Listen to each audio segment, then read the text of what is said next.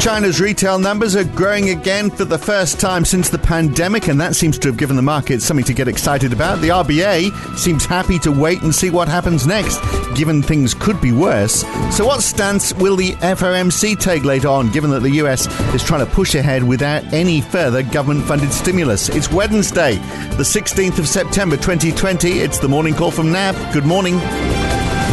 Well, the Nasdaq is on the rise again, the third day in a row. It's up another 1%, still 7% below its high at the beginning of the month, of course. The S&P 500 is up 0.5%. The Dow is up a tiny bit. Those prices are easing off a bit as the session nears the end. And we had a 1.3% rise in the FTSE 100 and 0.8% for the Euro Stoxx 50.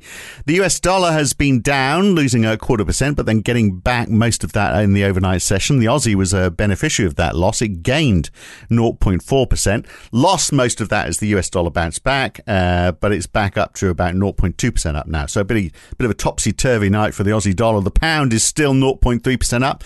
The euro has lost 0.1%, and the US dollar has lost 0.25% to the yen. No big movements in bond yields. 10-year treasuries have gained 1 basis point. 10-year gilt yields are up 2 basis points. That's about it. Oil is bouncing back, though, up 3% for WTI. Brent is back over $40 a barrel. And Gavin Friend is Senior Market Strategist at NAB in London. I mention that because he's with me now to talk over what's happening. Let's start with the tech sector bouncing back, Gavin. So, I mean, I guess, it's a sign of positivity, isn't it? Even, with the continued pandemic, we still want to buy gadgets. So Apple is still pushing ahead with its iPhones, and Apple Watch launches this month. They're also launching a new subscription service for various Apple things like the Apple Cloud. Google is launching new phones and other new stuff as well. So to an extent, the tech sector, it's business as usual, irrespective of what happens. Good morning, Phil. Yeah, I guess it is. Third straight day for stock gains, led, as you say, by the tech sector. From a broader market perspective, we've got this sort of tailwind of a flurry of M&A activity, which has been a prop, and particularly for that sector. We've got some ongoing optimism over a virus vaccine. I'm not completely convinced that that's warranted right now, given the sort of flare-ups we're seeing around the world. I guess it's consistent with the messaging from the leading vaccine manufacturers, the guidance they've been giving on October, November. So I guess that's understandable.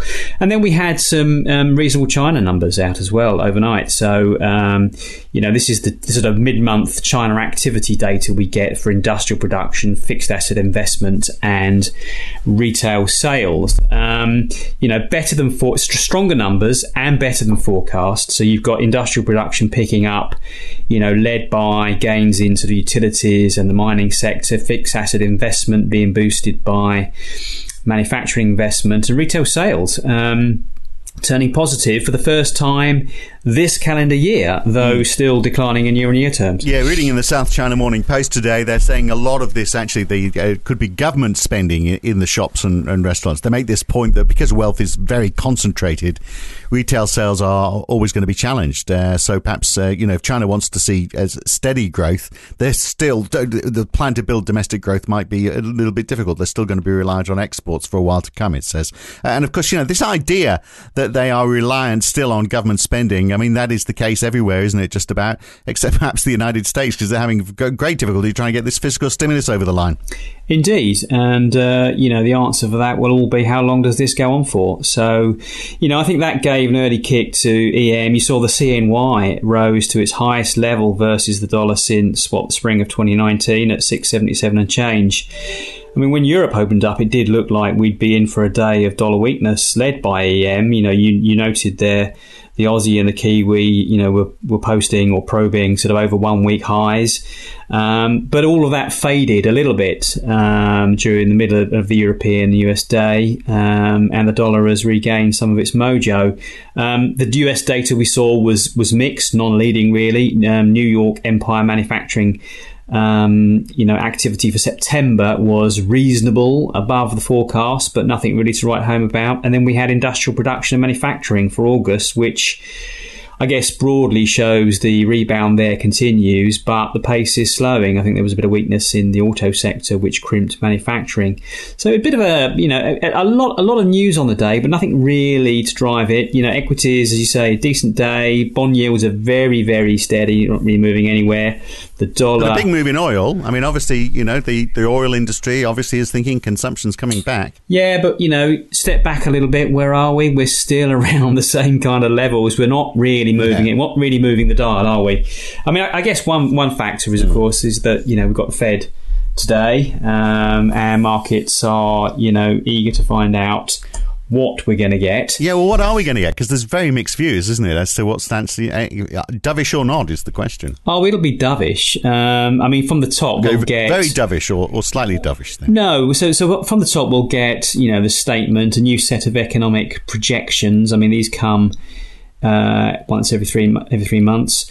And then we've got the press conference with Chair Powell. I mean, going into this, of course, Powell has already teed up markets for the shift in policy to average inflation targeting and more focus on employment. Recall, he did this in late August at the virtual Jackson Hole symposium. And so markets will, they're eager to see whether he's going to put some meat on the bones on this and whether, this will change, the guidance.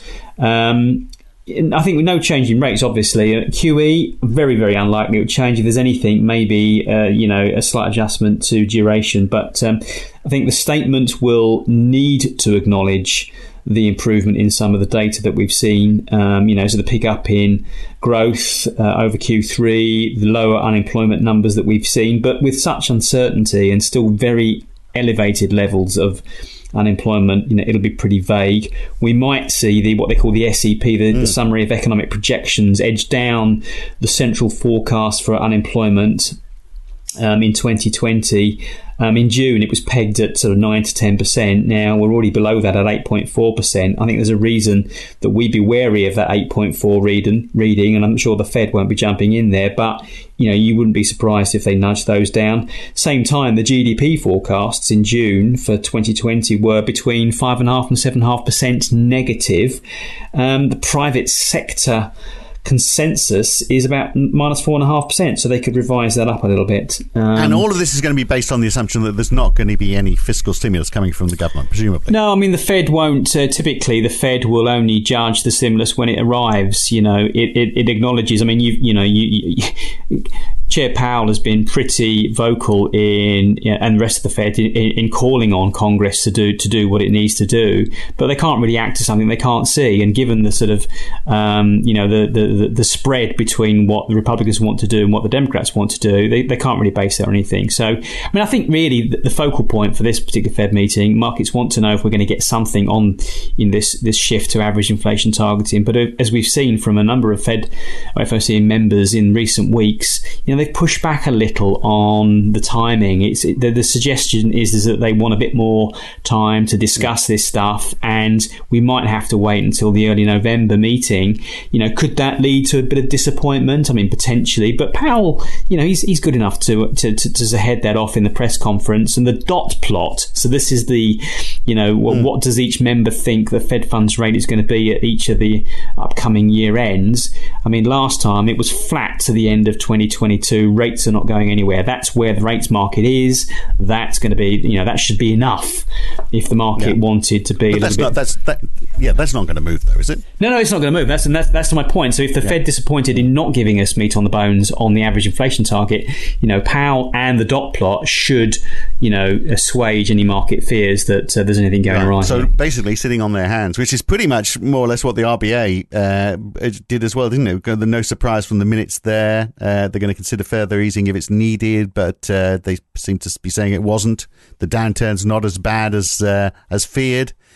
So really just wait and see, wasn't it, pretty much what they were saying? Yeah, I mean, so these are the minutes for the early September meeting, which, come against the backdrop of some media speculation that, the RBA might look to introduce QE for longer term government and state-backed bonds, or that it might even lower the cash rate to 10 basis points from 0.25%. Helping that along, that view was the line in the September statement that the board continued to consider how further monetary measures could support the recovery. I mean, you wouldn't really expect anything different, would you? But that line was inserted in the minutes too. But as my colleagues wrote in their post minutes notes yesterday, there really wasn't any smoking gun on what they might do or the timing.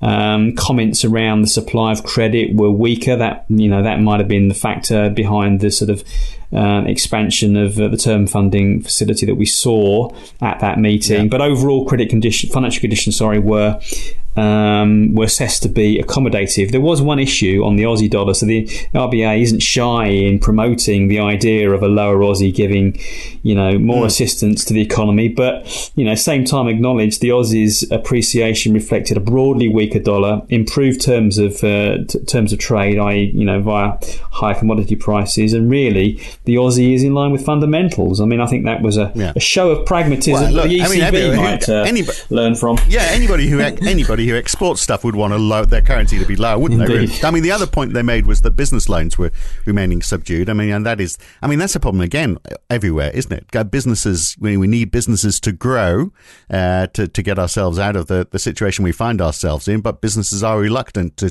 take out loans because they've got an uncertain future. I don't know how you fix that. No, indeed, confidence and uncertainty. That's what you need. Well, and you can just keep reminding that things that we're there to help, and that things are improving. But at the end of the day, it's going to take time. Now, let's look quickly at New Zealand. A couple of things to look out for there today, isn't there? Yeah, that's right. We've got the Q2 current account, which is expected to show a steadily shrinking deficit as the trade deficit edges back towards a surplus. And there's also a pre-election economic and fiscal update, which will be watched, for the latest Treasury view on government spending provisions and any impact on debt programs. I mean, there are a number of negative risks that appear to have lessened a little bit, I think, in the last couple of months. But the Treasury had a pretty rosy forecast in the first place, so we'll see what comes out there. Now, look, very quickly before we go, I'm surprised the pound is doing so well today. They had their employment numbers, which are, look positive in that there were 12,000 less jobs in June. So that is actually a slowdown in job losses, but they're still losing them. It's the drop was less than expected, but a big rise in youth unemployment, and then also there's these fears of what happens when the furlough scheme ends at the end of next month. There is no talk of extending it. In fact, Rishi Sunak, the Treasurer there, has said quite the opposite, that it will end. He did. He's been pretty firm on that. He said it again Tuesday, but he is hinting that he may do other things to try and help out certain sectors. I mean, this is the point, isn't it? We've got an unemployment rate officially that's 4.1%. The historical low was 3.8%. It's being masked by the furlough scheme. We don't really learn anything by these releases at this point. We think that the unemployment rate is probably nearer 10%. It's about 3.3 million of a workforce of about 35 million people. You've got 9 million people on the furlough scheme. Of course, a lot of these will go back to work, but we don't know how many. And so potentially that unemployment rate could really spike. And, that's going to be interesting, isn't it, to compare that with what's happening in Germany, because Germany has said they're going to extend their job subsidies till the end of next year. So that would give businesses a bit more encouragement, wouldn't it? A bit more surety, which perhaps wouldn't mean that they would invest and start to grow. So we can compare and contrast Germany versus the UK, an interesting case study. We'll leave it there for now. Good to talk, Gavin. Catch you again very soon. Cheers, Phil. And that is it, the morning call for this Wednesday morning. We are back tomorrow morning just after the FOMC meeting and the press conference. You'll hear it first from us. I'm Phil Dobbie for now. See you then.